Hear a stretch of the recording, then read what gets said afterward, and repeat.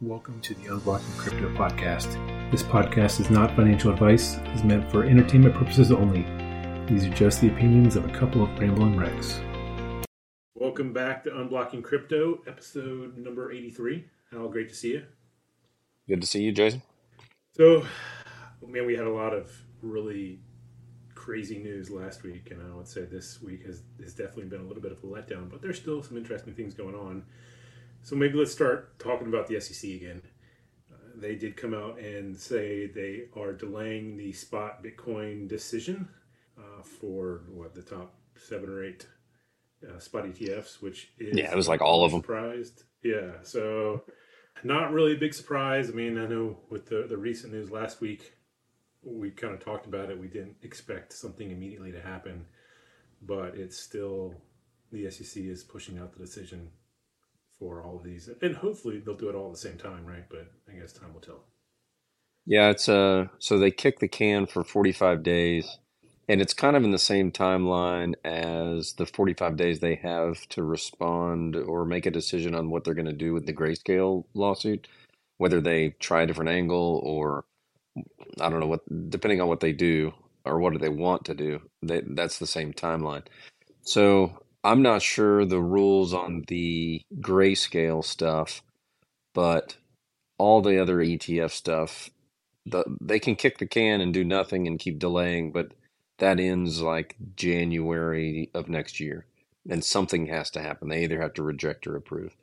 So I can't imagine that we're going to talk about this every week, where they kick the can every week and don't do anything and slow play everything. But this was really this is the big piece of news right now. There's not a lot going on with the FASB stuff for the accounting rules that would bring in corporate money. This financial institution money would be a market mover.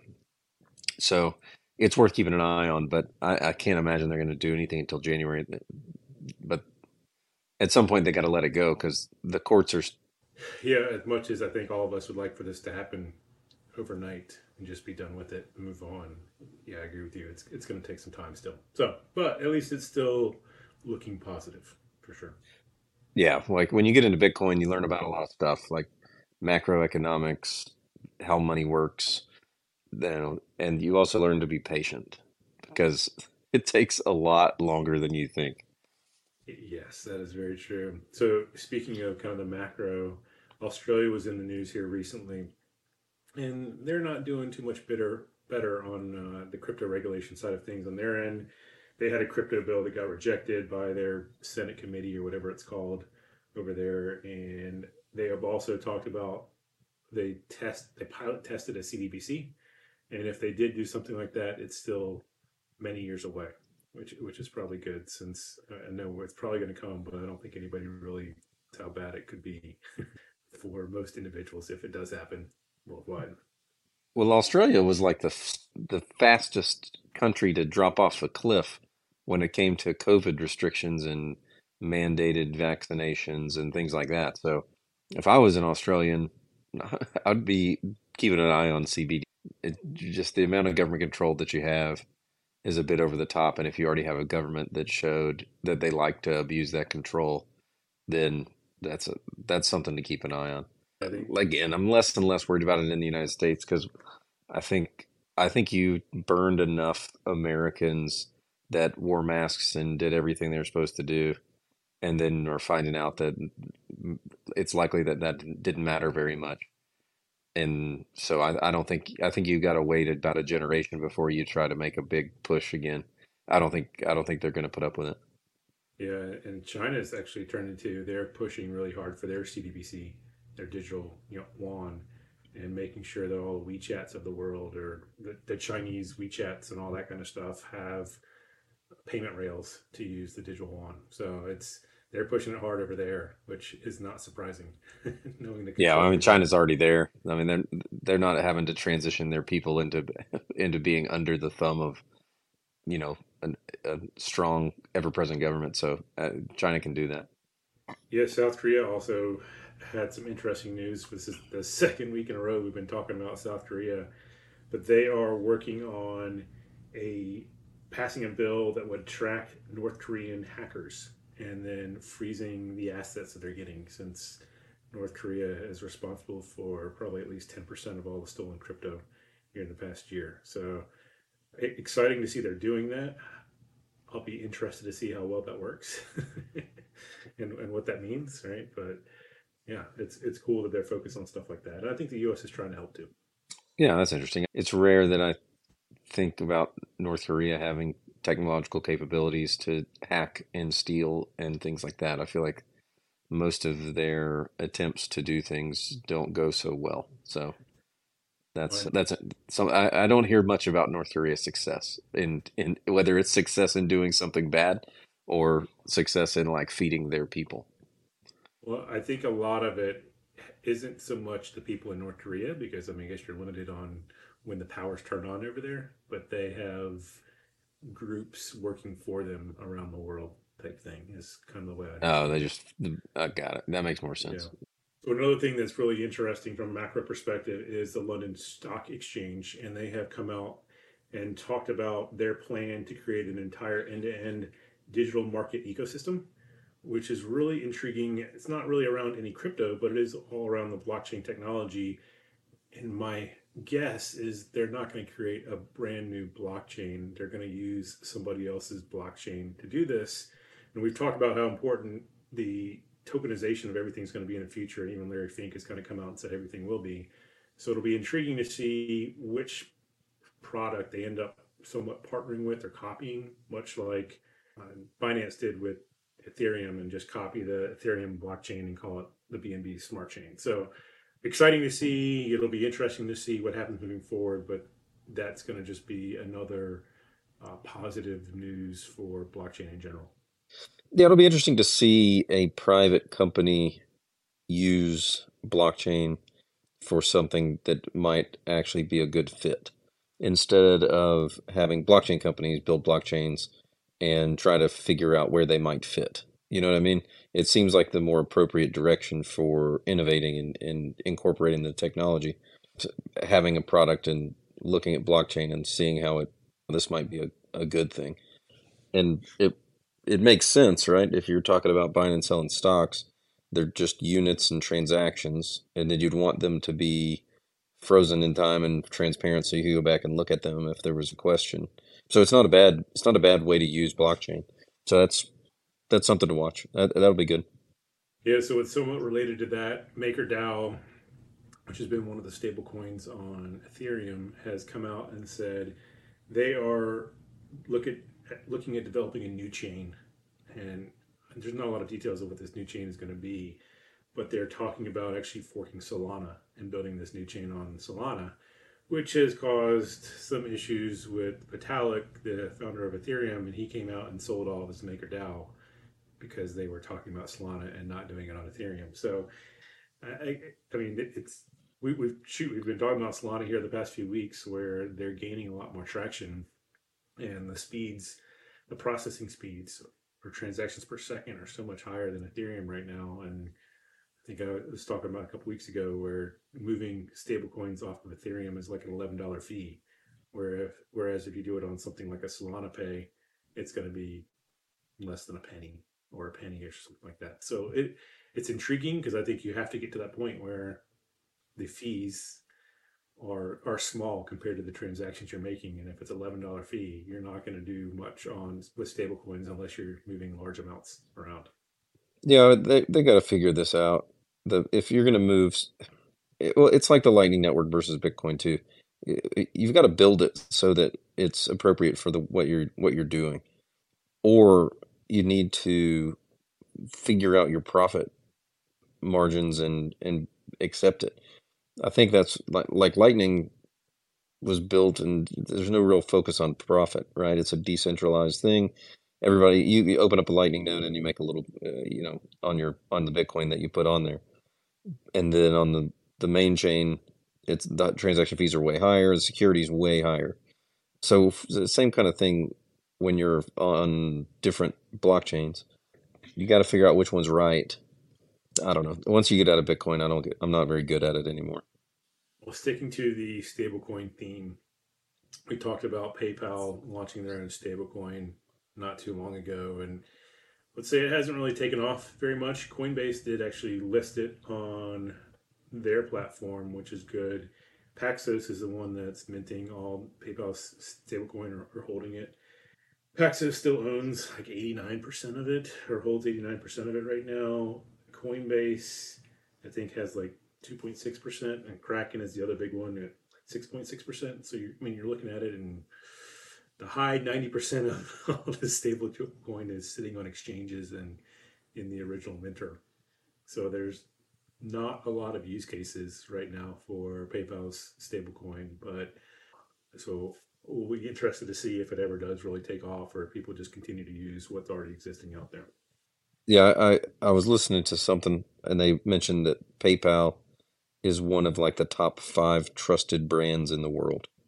So if if the PayPal stablecoin doesn't work, it's not because of a trust issue, like a third party trust issue. It's it's it's just a mismatch of like product market fit kind of problem. So the other stablecoin, from a Binance perspective, that Paxos was handling too was BUSD. And since the SEC went after that, Paxos has stopped minting it. And Binance has now come out and said they are going to start phasing out support for BUSD. So it'll still be pegged 1 to 1 to the US dollar, but the goal, I think, for most people will be to start getting out of BUSD moving forward. So if you do have any of that, it's probably time to start turning into something else. The other big thing, Bitcoin. the other big thing, we talked about Coinbase and their layer 2 base. So Base continues to get a lot of the DeFi guys signed up. So they already had Uniswap, SushiSwap, and 1inch, and now PancakeSwap is a part of Base too. And PancakeSwap has been kind of on the BNB chain, but it is still something where Base is turning into, or trying to turn into, one of the DeFi hubs moving forward as well. So still a little early to see if it'll actually take off, but they're actually starting to get more and more value locked on the Base network too. So good for them. And of course, we should probably talk about SBF. So there's always news around him. Right, his court date is less than a month away. So that first court date is October 2nd. The second court date, because they're breaking it up into 2 court dates, is like March 11th. So we're going to start to hear a lot more news here in about a month or so. But on top of that, what SBF had a bunch of Coinbase, or sorry, a bunch of Robinhood shares that he had acquired in the ICO or whatever it was back in the day. And Robinhood has finally bought back those shares, I think, for a price of about 606 million. So they do not fall under that estate anymore, which is probably good for their image as well. Yeah, the SBF stuff, I think it's going to be like really gross. Just they had, it's like they were running the company, but they weren't keeping books. So this bankruptcy is just going to be sloppy, messy. You know, some of the numbers as far as how many millions of dollars they've spent on having forensic bookkeepers come in and try to piece things together. I think it's going to be just a disgusting bankruptcy suit. I think it's going to be embarrassing that the, I mean, FTX had stickers on every Major League Baseball umpire for years. It's like everybody thought FTX was this like well-run business that was just a monster in the industry. And they had, it was like a boiler room band. They weren't doing anything right behind the scenes. They weren't running it like a business at all. So this is going to be, I think this is going to be a real sloppy, just long. It's going to take forever to go through this proceeding. I think it's going to be a one of a kind bankruptcy suit. Yeah, I would say I agree with that completely. So, on some more positive news, Stellar, also known as XLM, has come out and said they are working on something special that is going to be released on the 12th of September. So, they actually had a little bit of a bump in their token price here recently, although no one really knows what they're working on. So, it's some great marketing where it's something special, but no one's sure what it is. So intriguing to see what's going to go I on haven't there. heard that name. It's been like since 2018 or 2017 since I even heard about Stellar and Stellar Lumens. Yeah, yeah. Well, I mean, now that Ripple has kind of risen again from from the grave, they're definitely being talked a lot more about in the industry. And Stellar to me is kind of that open source version of Ripple, right? So it'll be interesting to see how things go with them. But yeah, it's something's coming. So what that is, who knows?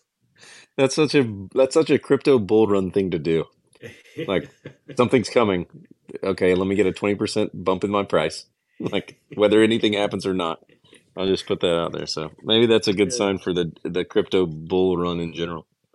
Yeah, and then one of the other things, I know we've talked about the fold card, and there's a link in the show notes below if you don't have it. But one of the coolest things about the fold card is you can attach it to your PayPal account and pay your credit cards and get 1% back in Bitcoin for free, right? And then you can buy some of the other gift cards they have and get more. They have mentioned that starting in mid September, a lot of their rules are going to change, and some for the better, some for the worse. They're going to allow you to stack different uh, benefits on top of each other. So you can possibly stack a 2.5% and a 1.5% on some of the gift cards and all that kind of good stuff. The bad part about it is it sounds like this 1% cash back paying with the PayPal hack is going to go down to 0.5% for a little while, unless they can get PayPal to kind of change the terms and all that kind of good stuff. So if you are using the PayPal hack with Fold, you might want to try to pay off some things a little bit early in the next week or so before it drops down to about half. I still haven't gone through the process of getting my fold card reactivated after I got bounced for whatever reason. Yeah. So that's all the stuff that I had on my end. Anything else on your end, Hal? You said at the beginning, this has been kind of a low week for big news. Like it's Bitcoin hasn't really done a whole lot, just kind of still bouncing around price wise. No no real big announcements, no real monster things. There was a conference in Liga, so there's a few things to watch. A lot about Lightning Network because this some of the stuff I watched was a lot about Lightning Network and that. So Bitcoin is great on the main chain for security. Like it's built for security. It's not built for a large number of transactions or transaction speed.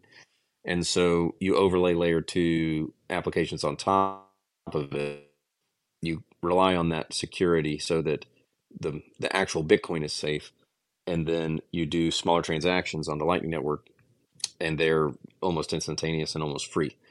And it just requires you to trust the network a little bit that your transaction is going to go through and everything's going to be fine, which is okay because you're not doing $10,000 transactions, you're doing $10 transactions. And in the event that there is a problem, you have a $10 liability and not a $10,000 liability. And there's a guy from River who was speaking about the number of transactions they see, and I think July of 2023 was in the seven or 800,000 transaction range. So that's some pretty good use of the Lightning Network, and it's like ramping up, like everything in crypto and Bitcoin. Everything's on the increase, and so if Bitcoin can be both a store of value on the main chain that you can rely on for long periods of time with large amounts of money, and you can use it for small transactions, quick, easy, cheap. I think it's solving a lot of problems that Bitcoin in general does, has kind of faced. People that in my family or whatever, when I bring it up or when it's brought up because they know I'm into Bitcoin, that when you know the surface stuff, you only know the bad things, right? If you only read headlines, you only read the reasons why Bitcoin's not going to work, despite the fact that we're 14 years deep in $25,000 Bitcoin. So when you start to understand, like, okay, it's all digital, you can use the Bitcoin in layer twos, get all the security for the actual Bitcoin, but still be able to move it around quick and cheap and easy. And everybody's already, I mean, I buy Chick-fil-A using a QR code because through the Chick-fil-A app, right? So everybody's getting trained to use QR codes to buy stuff with their phones. So at some point, all this is going to converge and people are going to start spending Bitcoin, especially if we could get like a little tax, like a $200, $600 de minimis tax exemption from some regulation, which might take another 10 years. But if you could start spending small amounts of Bitcoin without having to worry about tax implications, then it'd get really easy to have kind of a Bitcoin economy rolling around. Yeah, I think once that happens, you're going to see the usage of Bitcoin skyrocket. Until that happens, I think there's a lot of people that are scared to do any sort of microtransactions because the tax consequences are still hard to determine at this point. Annoying, Yeah. right? Yeah. Yeah, it's like a mental hurdle to get over. Like, if I spend this, do I really have to track a $15 lunch that I used on Yeah. Bitcoin? What did I buy that Bitcoin for? And it's just too annoying.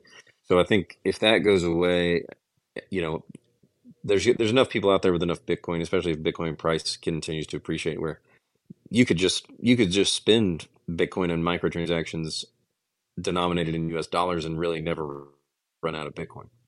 I think the worry is if most governments think that they do that, then their power over the people, because no one's going to use fiat, kind of goes away. It creates a whole other economy. But I still think Yeah, it'll be that's the good too. battle piece of it. Yeah.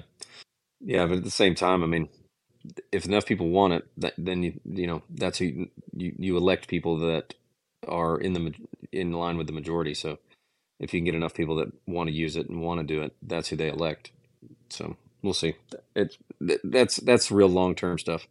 I feel like I feel like all of the high level Bitcoin fixes, different industry fixes, different social stuff, all the stuff that Bitcoiners are believe Bitcoin can kind of change the world.